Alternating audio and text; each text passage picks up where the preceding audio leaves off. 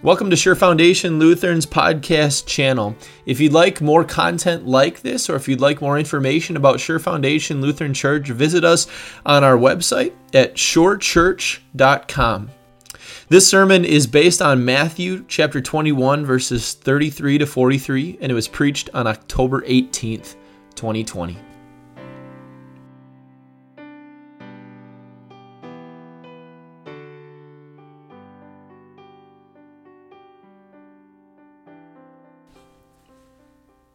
Grace, mercy, and peace are yours through our Lord and Savior, Jesus Christ. Amen. The Bible is the most intricately interconnected book in the history of the world. That statement comes as no surprise to you who are sitting in a church and listening to a pastor, but believe me, that statement is true. In no other book is there real-life prophecy that was made 1,000 years prior that 1,000 years later was fulfilled. And not only that, every prophecy that has been made in Scripture has either been fulfilled or will be fulfilled. And this is probably not the last time you're going to see this photo, I promise. Let me describe a little bit about what's going on here. The bottom of this graph represents each chapter of the Bible. And you can see them represented here by the length of each chapter. And then you can see the beginning of the arc and the end of all of these arcs. Millions of arcs here of where a prophecy was made in Scripture and where a prophecy was fulfilled. And so of the many things that this picture illustrates, it illustrates that God is a God who keeps his promises. And it illustrates that the Bible is the most interconnected, intricate book of all time. that a book that was written over the course of 1,600 years by over 40 different authors is so interconnected, and it testifies to the truth of Scripture and to the authority of Scripture and the fact that this is truly God's word and not the word of just mere men. But prophecy is not the only thing that makes the Bible such an intricate book. The Bible is also a beautiful piece of literature. That scattered throughout the Bible are these sections that draw on the history of the past to inform us about the present.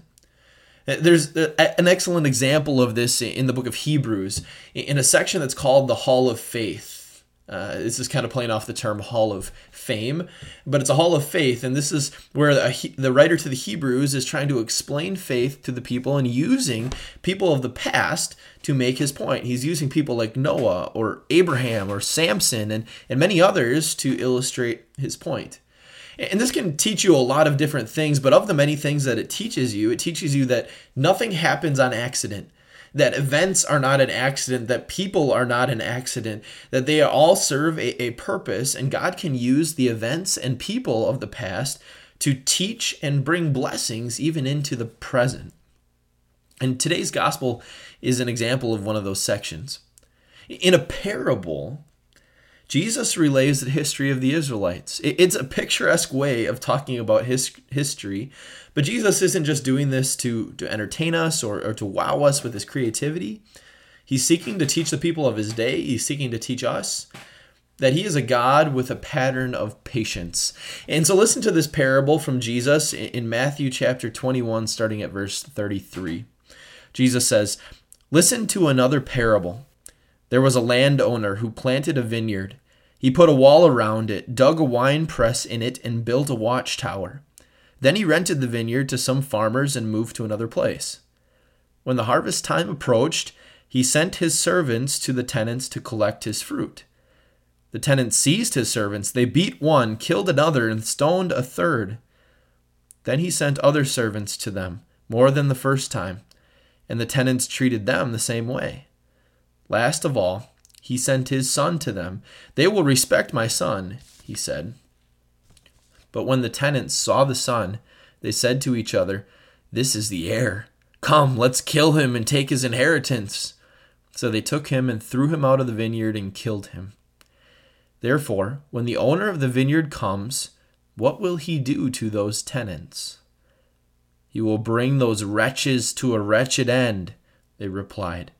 "And he will rent the vineyard to other tenants, who will give him his share of the crop at harvest time." Jesus said to him, "Have you never read in the Scriptures, 'The stone the builders rejected has become the cornerstone. The Lord has done this, and it is marvelous in our eyes.' Therefore I tell you that the kingdom of God will be taken away from you and given to a people who will produce its fruit." This is God's word. This owner went all out. If he was going to plant a vineyard, he was going to do it 100%. And this vineyard was fully loaded. It had everything it needed to be productive. It had a wall that the owner built around it to protect the crops, to protect it from thieves, to protect it from hungry animals, from armies that would come in. It was protected from the outside world. It had a wine press where the grapes would be smashed and stored in vats that were dug into the ground. So that meant that they didn't have to go outside of the vineyard to produce their wine, but everything was able to be produced inside of his vineyard. He even built a watchtower as an added safety feature that maybe even had housing for his workers. This vineyard was fully loaded and it was ready to be productive. It had everything going for it. All it needed was workers. So the owner found workers. These were farmers who rented his vineyard. He entrusted the vineyard to them, and then he left. And because this was a rental situation, it was understood that the renters would have to pay rent to the owner of the vineyard. That's typically how it works, right?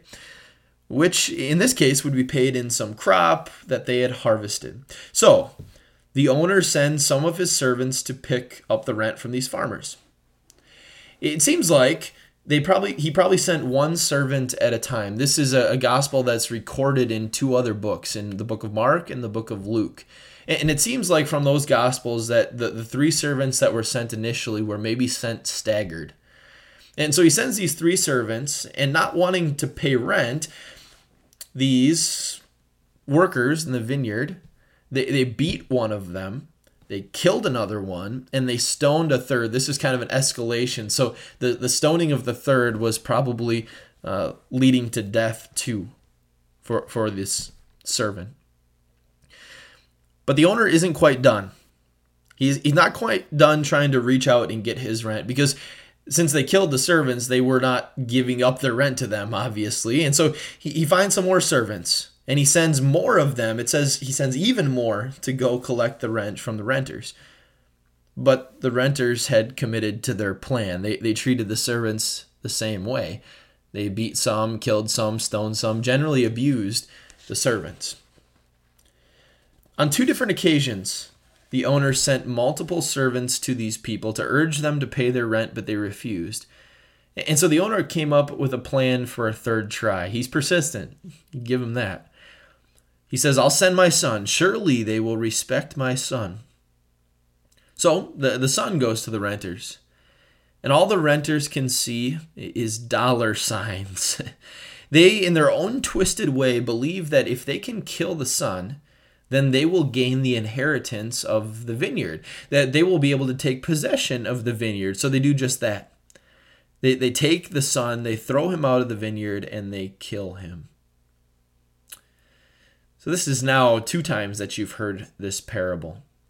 This is exactly what Jesus is saying to a large crowd of people on Palm Sunday. This is not exactly what you normally think of when you think of Palm Sunday, right? You think of a little different scene when you think of Palm Sunday, but Jesus is saying this on Palm Sunday during the week of the Passover. And so this is something that he is saying to a large crowd of people. Jerusalem swelled to millions of people at the time of the Passover. It tripled in size. And so people would stay in surrounding towns, but they would all come to Jerusalem during the day, and the streets would be packed. It was shoulder to shoulder there. And so Jesus is talking to a large crowd of people that also happens to contain the Pharisees, the Sadducees, and the teachers of the law. These were Jewish leaders at the time, religious leaders who despised Jesus. Over the course of Jesus' 3-year ministry, their hatred for Jesus gained infinite levels of hate. They really did not like him. And Jesus was reaching a new level of hate with the Pharisees at this current occasion, because prior to this, Jesus had entered Jerusalem on a donkey, and he was greeted as a king. People waved palm branches, they laid him down before him, they laid their coats down before him, and they greeted him by saying, "Hosanna to the Son of David."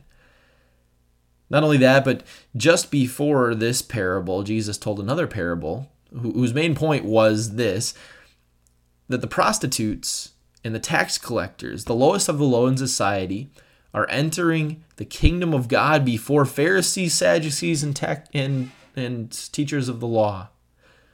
This was unbelievable to these teachers of the law, to these Jewish leaders.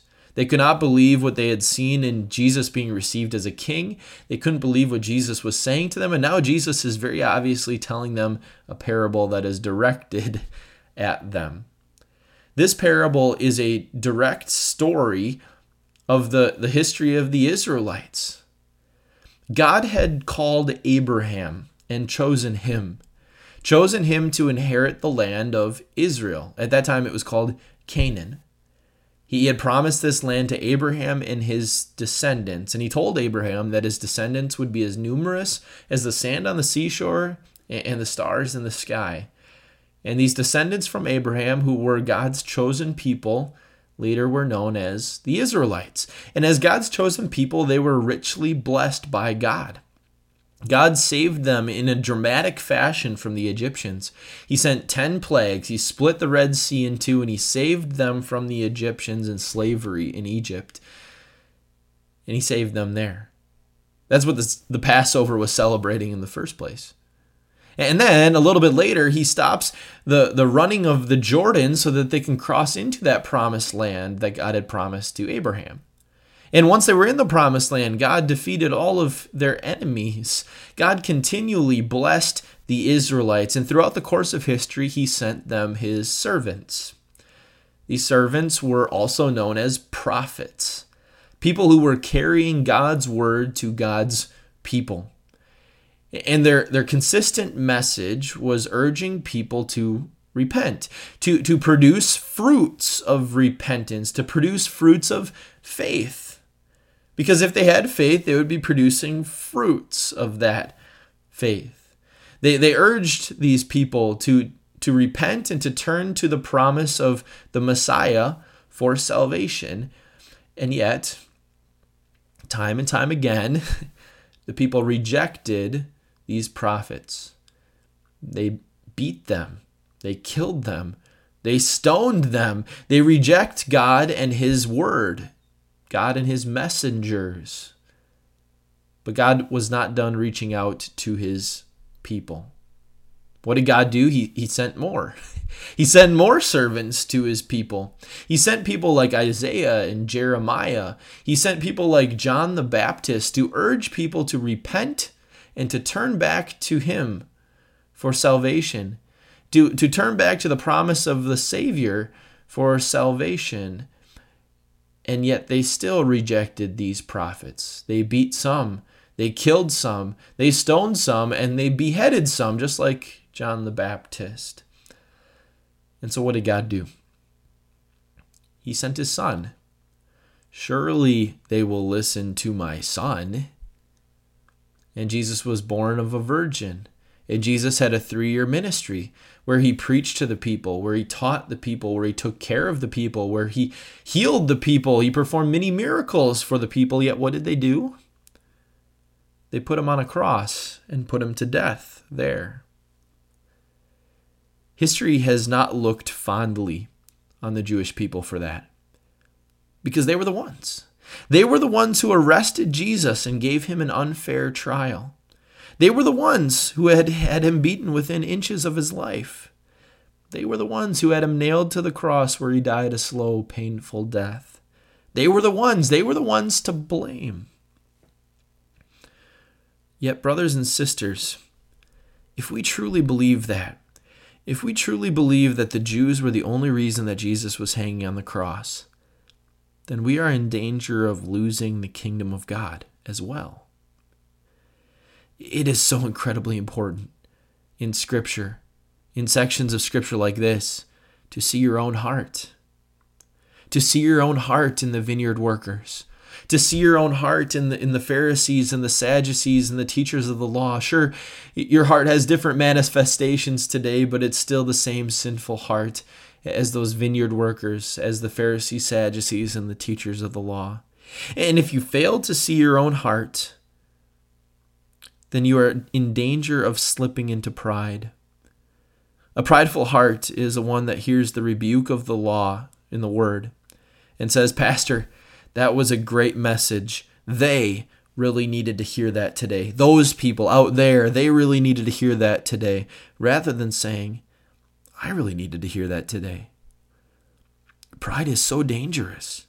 It's dangerous because those who are prideful are tricked into believing that they don't need God. Pride can push God out of your life to the point where you're unable to see that every sin that we commit is a rejection of God and His Word. Just like the Israelites rejected God and His Word, so our sin is a rejection of God and His Word. It blinds us to the stark realities of our own sin. We fail to recognize that with every sin we do or fail to do, we are explicitly saying to God, what you have commanded is not good. I am above your word. I will do this or say this anyways.